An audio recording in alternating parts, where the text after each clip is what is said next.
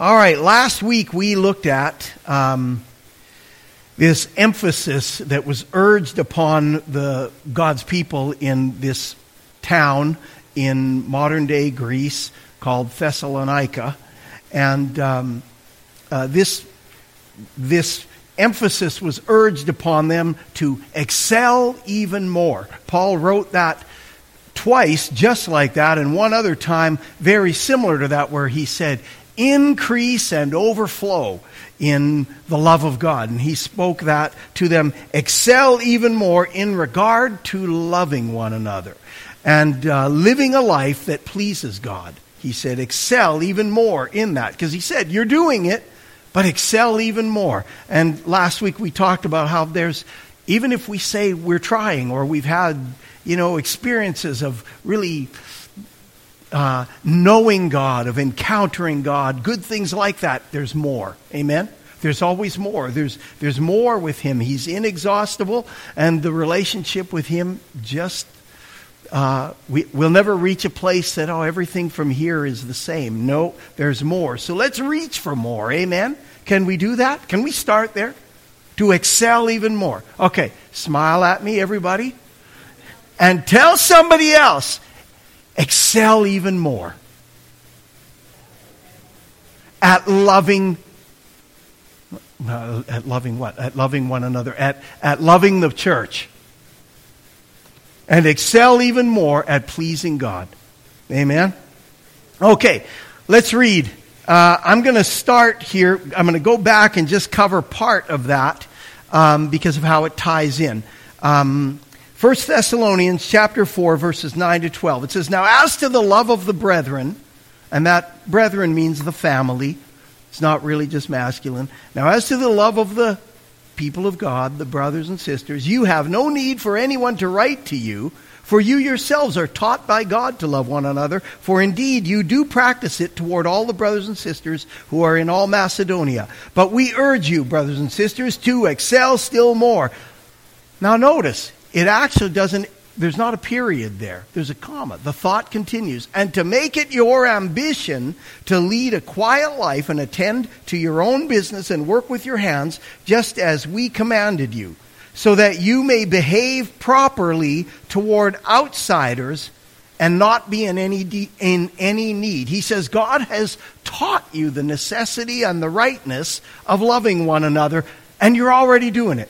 You know it innately.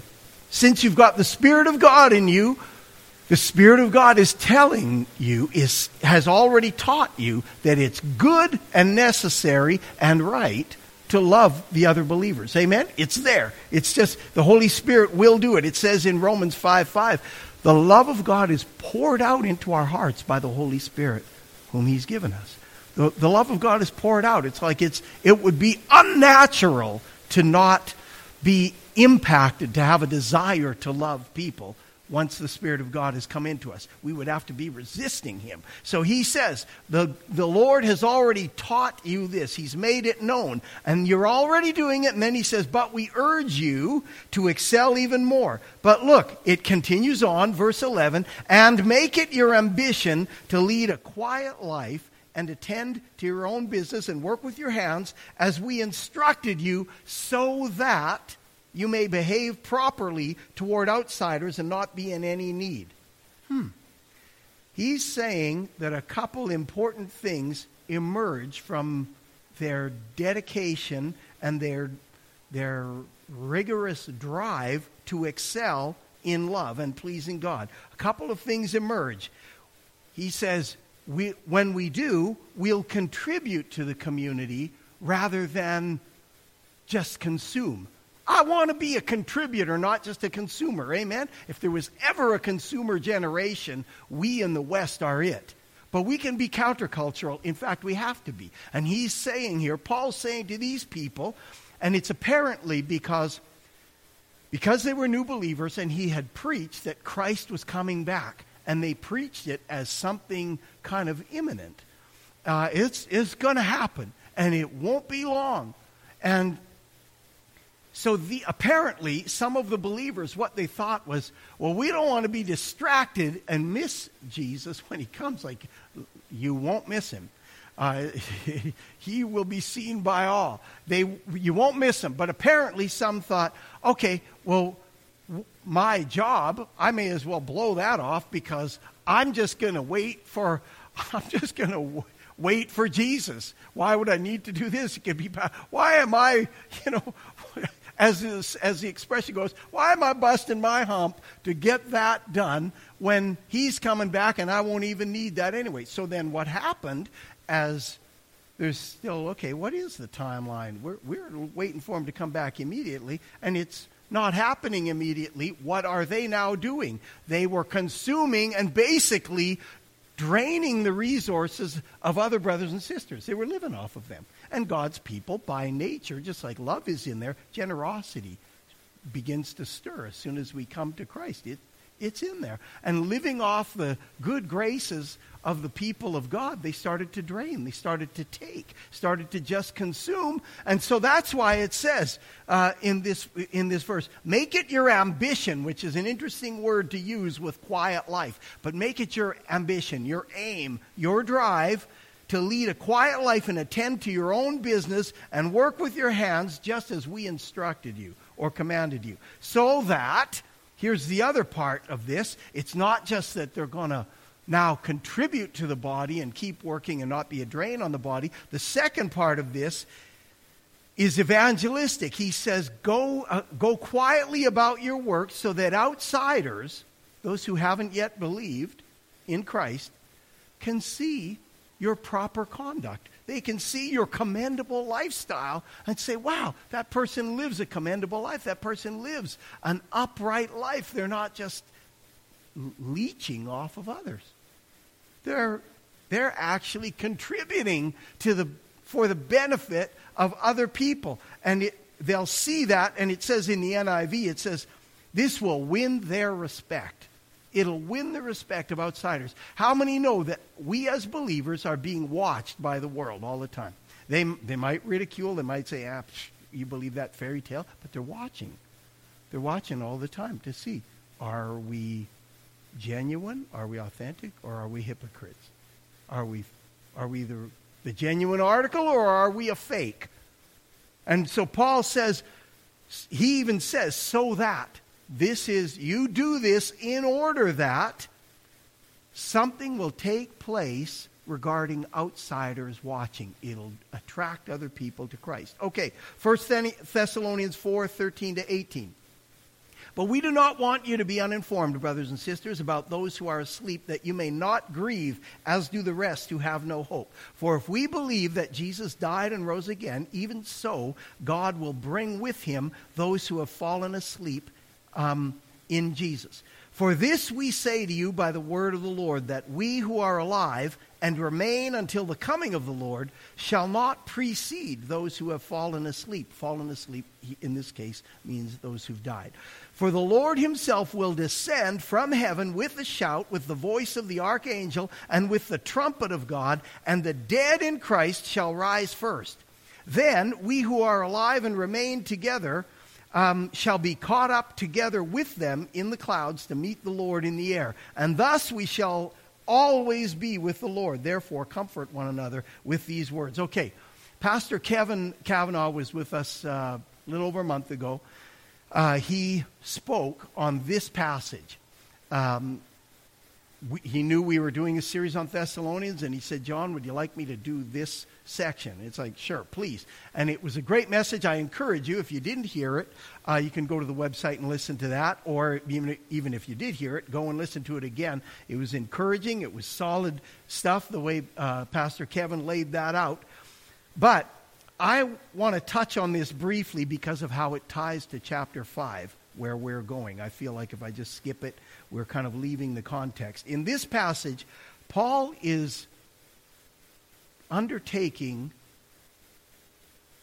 he's trying to explain something about the point of transition from the world as it is to the new world when Christ returns. He's trying to explain, and he's trying to comfort the believers about the safekeeping and the salvation, the security of the salvation of the believers who died. Again, one of the results of thinking Jesus is coming back soon. Some were worried that some of the disciples died before they saw it, and they had a concern that maybe, having died, their standing before God was somehow compromised, and that the people who died, and that it wasn't going to be as glorious. So here's Paul basically speaking to the body, saying, no, there's one common glorious destiny for the believers, the ones who are alive when he comes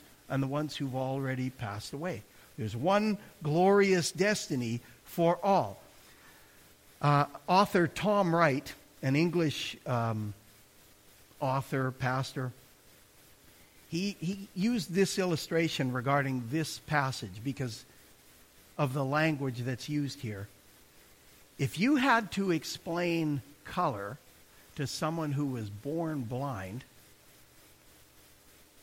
you'd be faced with the difficulty of trying to compare color to something else that that a person born blind who'd never seen color, you'd be trying to find a way, some language, some kind of an image that would bridge that gap, that would help them to understand what color is and what the difference of colors are. So, as Tom Wright said, you might describe red using, or colors, you might describe it using sound or touch, something that, a person who's never seen might be able to they could process it through that. And he says, you might say that red is like my sister's Christmas sweater here that I love.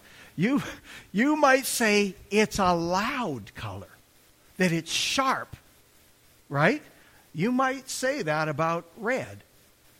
Whereas the color of the sky, you might say it's softer, it's gentler, right? That would sort of, it's not as maybe jarring in that way. And maybe it could kind of help get the point across, right? But only partially. It doesn't really say it. It gives a bit of so there's a contrast, and okay, I know what a loud, shrill sound is, and I know what a soft, gentle sound is, and the difference between red and sky blue might be kind of like that. But they really still have only an image. Well, the language that's used in this little passage about what's taking place is like Paul doing that. He's using language about something that we haven't got a frame of reference for. In fact, he's creating a frame of reference, but we would be, it would be an error for us to hold that too strictly, or to hold that like, that's how it's got to be. The way this is described here, in fact, Paul himself, in every other place that he describes the return of the Lord, he calls it Jesus appearing. He speaks differently about it than he does here. And that's not to say that the way he's doing it here doesn't have a solid place. But we would be in error if we take everything about this with perhaps with an absolute literal view, that it's got to be that way, okay? So he presents this, the way that this is going to play out, the return of Christ, the way it'll play out is probably going to surprise us somewhat, right? Just like Jesus' first coming surprised the people around there. It was there in prophecy, but it looked different when it's kind of like you have an aerial view of things, but then when you're down in the midst of it, you look at a forest, an aerial view, and you see it a certain way. When you're down in it, boy, a whole different story, right? And so here's Paul saying he's describing it, but it's not really a fully literal picture of what's going to take place. And there are many believers who would consider this sort of their main hope. And they use this term, the rapture. Okay? I'm not trying to, just throw out that whole idea, that whole concept of the rapture. But some have established the rapture as the main certain hope of the Christian faith, where people will suddenly be snatched out of homes and out of cars and out of planes and out of jobs and these kinds of things, and they'll fly off into the sky while the dead are coming out of the grave and meeting them in the air. Now, I don't mean, that sounds sort of funny when you word it like that. If that's how it goes down, so be it. But this view of this passage is sort of the same as a blind person hearing that color is sort of like sound.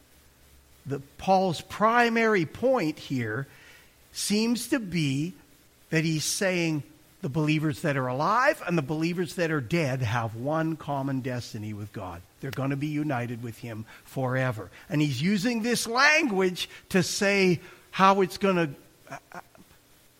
to give some idea of how this is going to go down. But let me say this. What is certain is that Jesus is coming back. The rapture? I've got doubts about that. And there are many theologians that have doubts about that term and how it's been presented in much of in the church in much of these modern times. There are many who say, this thing is on shaky ground in the way that it's been understood. But what is certain is Christ's return. That we can be absolutely certain of. And when he comes, every wrong will be made right. All injustice will be gone. He will reign absolutely. No, all rebellion will be done away with. And we will be with him forever, as this says. This, Paul says, ought to be a great comfort for us. Even if, all of the things with the rapture, pre-tribulation rapture, mid-tribulation, post-tribulation, there's some discomfort even with that. What is a comfort is that he's coming back. He said, if it wasn't so, I would have told you. He's coming back. Amen? He's coming back for his people. That should be a comfort for us. A comfort like no other. Paul says, comfort one another with these words. It should be a comfort to us. We should use it to comfort others. Now, we move on to 1 Thessalonians 5. Let's read the first 3 verses. Now and this is a continued thought, these chapter breaks, just so you know. The chapter breaks in your Bible weren't put there by Paul, right? You know that.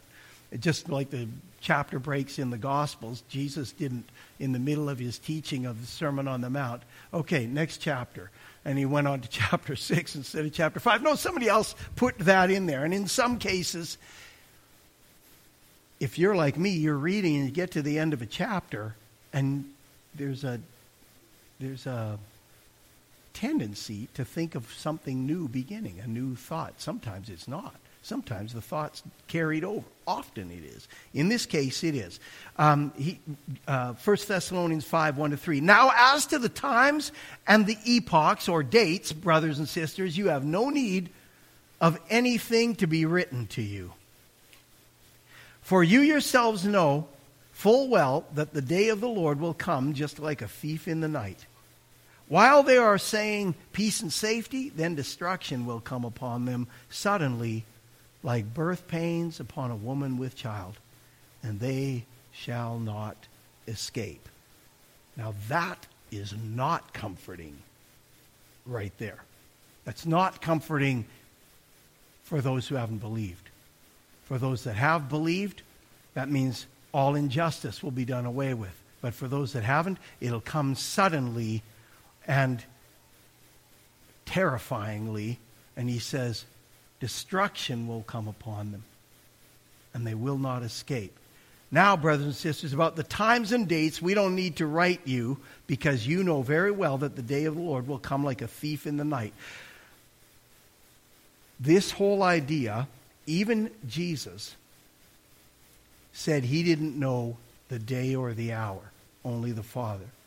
So if you meet someone who says they know the time, they know the date, that kind of thing, you should dismiss them immediately as someone deceived, as a false prophet. If you ever hear me say, I know the date, I give you permission now to leave. Walk out. And take me with you. Because I don't I don't want to believe that either. Okay? Jesus said he didn't know, so it is blasphemous, really, for someone to say. When I was going into campus ministry many years ago, in the late 80s, and I was in Edmonton, and I was raising support to do this ministry at UBC, and I met with a guy who was the leader of this ministry in West Edmonton. And I met with him, and he started telling me that, Jesus is coming back this fall. And it was sort of, he didn't say, September 20th or something like that, but it was a narrow enough window that, inside me, warning. There's, those flashing yellow lights and, something, it's like, baloney alert. Something's not right here. And this guy was much older than me, so I was trying to be respectful. He, had been in ministry, but even in at that time, maybe been a believer for 5 years or 6 years, I knew enough from the Bible that Jesus said he didn't know. So this businessman in West Edmonton, it's like, so wait, let me get this straight. So the Father said, okay, Jesus, cover yours for a second. I got to talk to Bob down there. It's like, no way. If you hear that, somebody knows the day and the hour. So Paul says, we don't need to talk to you about that because you already know. Nobody knows the exact time on this thing. You know that day is going to come like a thief in the night. You're not going to know exactly. However, we're living ever ready to go. We're always ready. And so he pushes this. Paul is saying this, when the worldly people say peace and safety, destruction is going to come. And others who would say, I'm just going to be ready. I'm going to be ready for him if he comes in the first watch of the night, in the second, in the third, if he comes at noon, whatever, I'm going to be ready. It's enough to know, as Jesus said, the signs. He said to be alert for these signs, the signs of the times, to know that it's approaching. Every chapter of this brief letter, every chapter of it, ends with a reference to Christ's return. He's emphasizing it. He's pushing them to be vigilant, to be watchful, to be alert. And now we'll see in a moment, he uses even the term alert. Everything is pointing to this crowning event in the history of the universe. It's fun to imagine being present during Jesus' earthly life, right? Have you ever done it? Right. Me too. To think of being somewhere where he did the kinds of things that he did. Jesus speaking the word like no one before or after ever. Jesus laying hands on people and miraculously, this guy with dried eye sockets and says Jesus spits, makes mud, puts it on the guy's eyes, go wash, he comes back, he can see. This is incredible. All of these things. 10 lepers. Jesus, have mercy on us. Go show yourselves to the priest, meaning go offer the sacrifice that shows you've been restored. And 10 people at a distance. One time he lays hands on, this time he just calls it out. Another time the centurion says, my servant, and he says, just say the word. Okay, he says the word, and the guy's healed. Different ways, he does it all the time. Who wouldn't want to be around that? See that kind of play out. I know it would look a little different again than the way it is in my head, but I would like to be there. Who wouldn't want to see that? Jesus appearing to his disciples after they had seen his body go into the tomb. And a few days later, he's there, alive. Wow. That's some glory. But wait a minute. We may be the generation that witnesses Jesus return to earth. And Hebrews 9:28 says he's coming back, and this time it won't be in reference to sin. He's coming back in the fullness of his glory. It says with the holy angels. Wow! If we get to be that generation, oh, and even if we don't, it says he's bringing his saints with him. Those who had already died ahead, they're coming back with him. If we get to witness that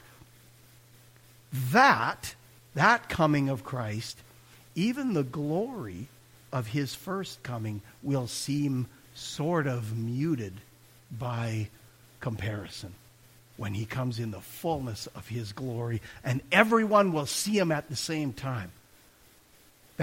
That's some glory. That's something incredible. The doubts and fears and insecurities about trusting him that we sort of live with in this relatively godless age and culture, the ridicule, the contempt, the dismissive, insolent pride of those who are convinced that you believe a fairy tale and that the book you put your trust in is full of falsehoods and contradictions.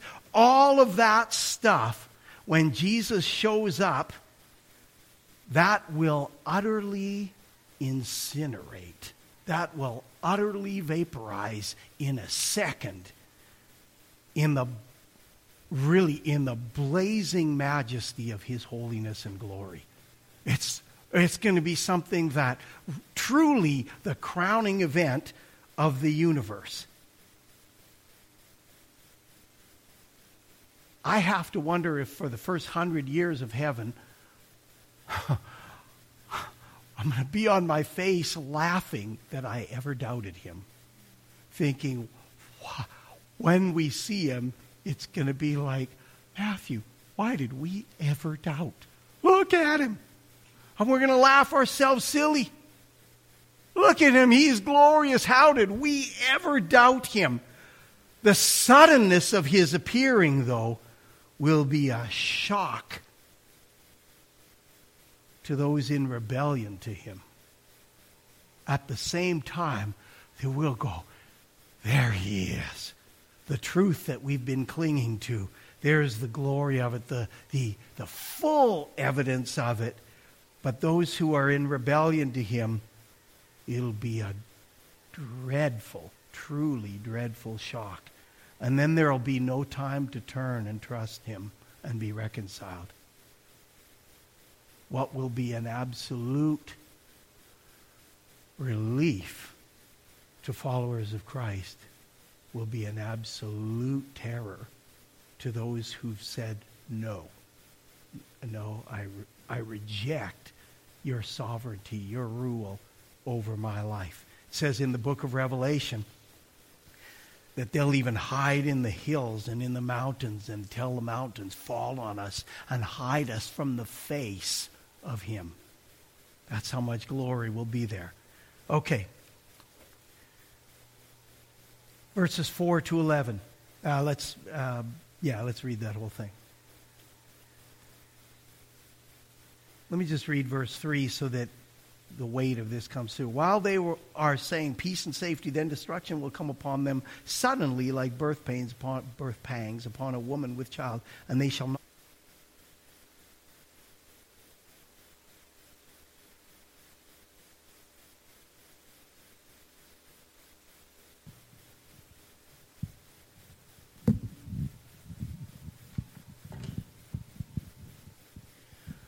But you, brothers and sisters, are not in darkness, that the day should overtake you like a thief.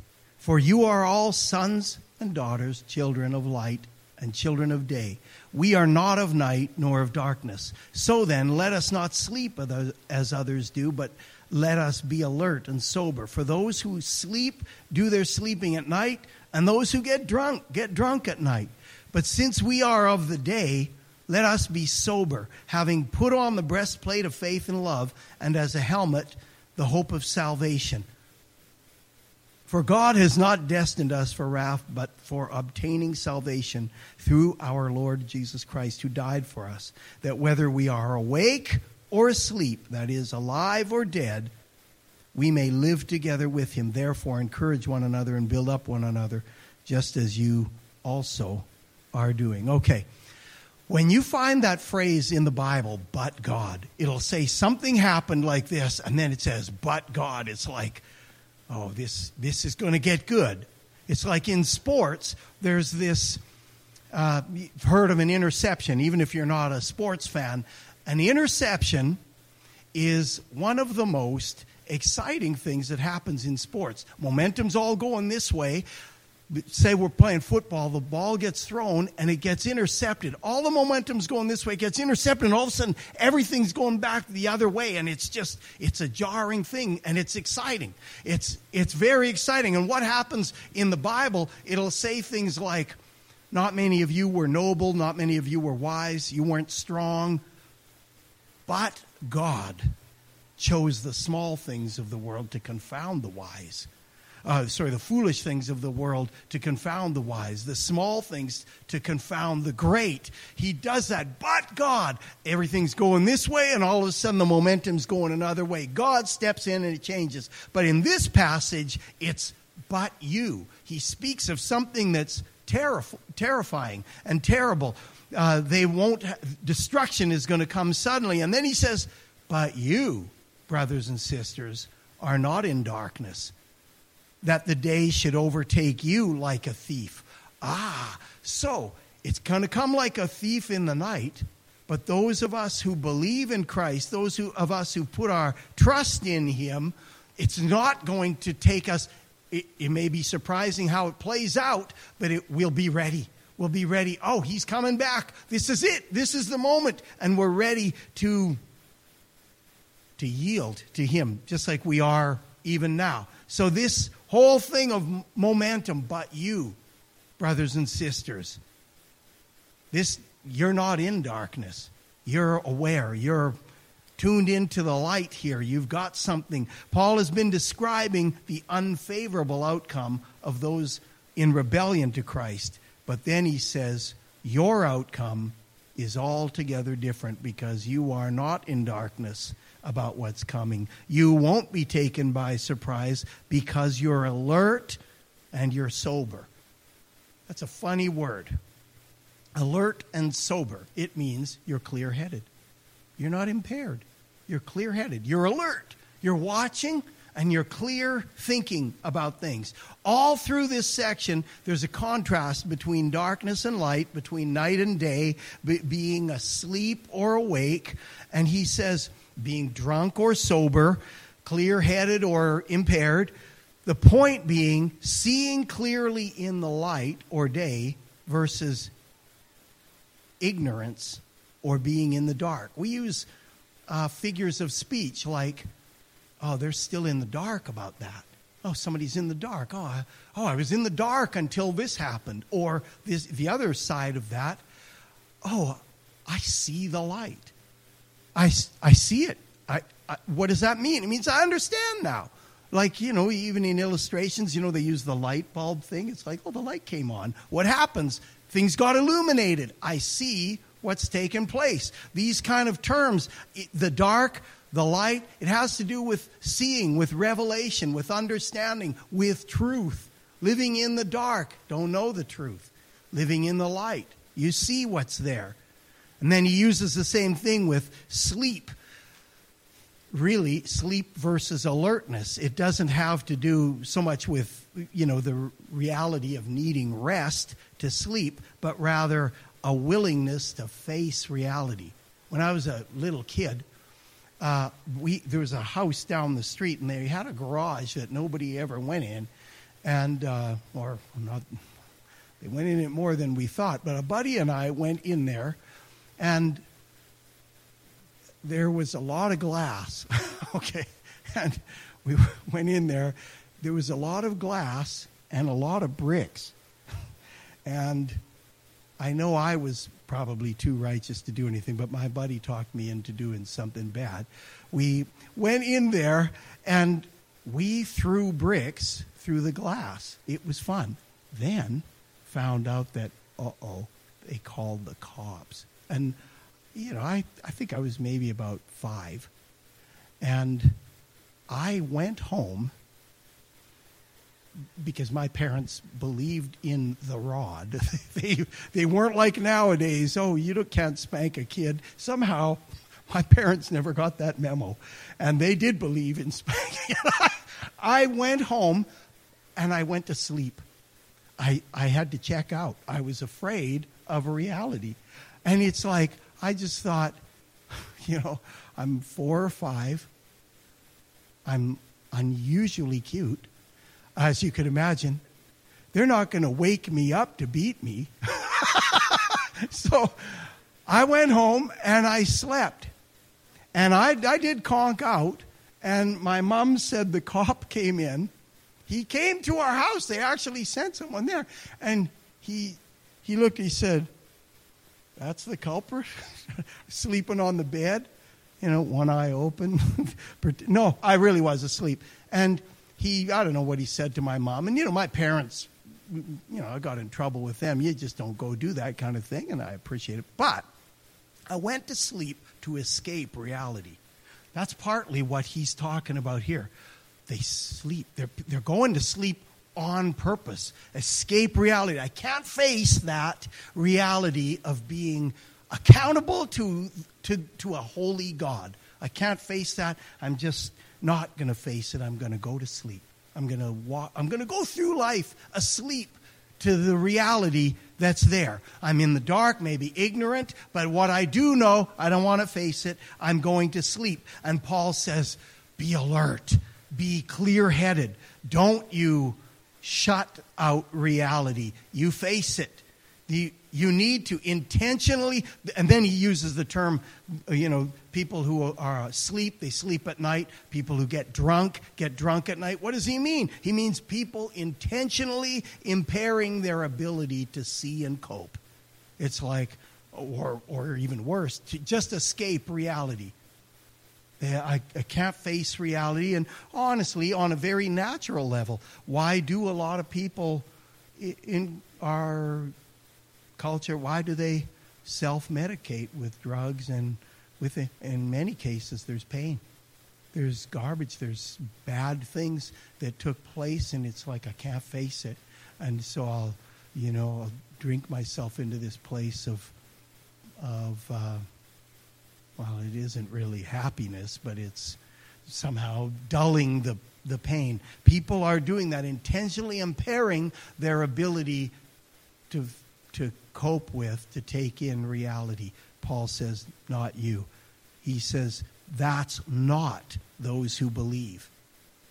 He says, those who believe are children of light, children of day, of the truth. They're alert. They're clear-headed. They're in control of their faculties. Verse 8 says, since we are of the day, put on the breastplate of faith and love and the hope of salvation as a helmet. He says, clothe yourselves.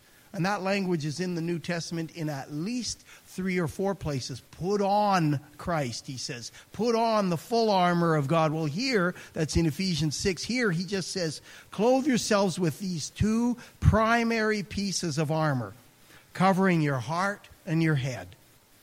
Faith and love covering your heart, your head, covered with the hope of salvation. I encourage you, even this week, spend some time meditating on the details of those pieces of armor. And why did he say that? He'll tell you about it. God will speak to you about it. But let's just read this last part and close. For God has not, verse 9, God has not destined us for wrath, but for obtaining salvation through our Lord Jesus Christ, who died for us, that whether we are awake or asleep, we may live together with him. Therefore, encourage one another and build up one another, just as you are doing.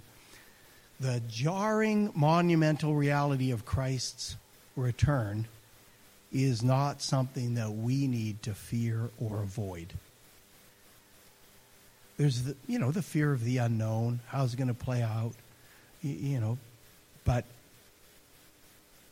that's a tempered fear, not the fear of what it actually means for us. Don't avoid it. The exact opposite, he says, because God has not destined us for wrath. He just says it plainly. God has not destined us for wrath, thank God. He has destined us to obtain salvation through Jesus. He's destined us to receive salvation. And whether we're alive when he returns or not, we will live together with him forever. Somebody say amen. We're going to live with him forever. Paul says, he writes, as if to say, in case there's any doubt on this, encourage one another. Build one another up on this. Reinforce it. Tell people this. Speak it over and over. That this wonderful expectation and reality that we're going to experience, we're on the favorable side of it. We don't have to fear it. We don't have to avoid it. Nothing can comfort and encourage and recharge us like the reassuring truth of having a favorable outcome with the one who created heaven and earth. When he shows up, when he comes. His return is favorable if we've believed in Christ. It's favorable if we believed in him. Keep that reality before you. Stay alert in it and encourage one another in it. Encourage one another. Just, hey, let's keep going like we talked last week. Walk in a manner pleasing to God. One step in front of the other. One foot in front of the other. I'm going to keep going. Oh, I stumbled. No, I'm back up. I'm going to keep going. And encouraging others to do the same. He's coming back. And when he does, it's going to be good.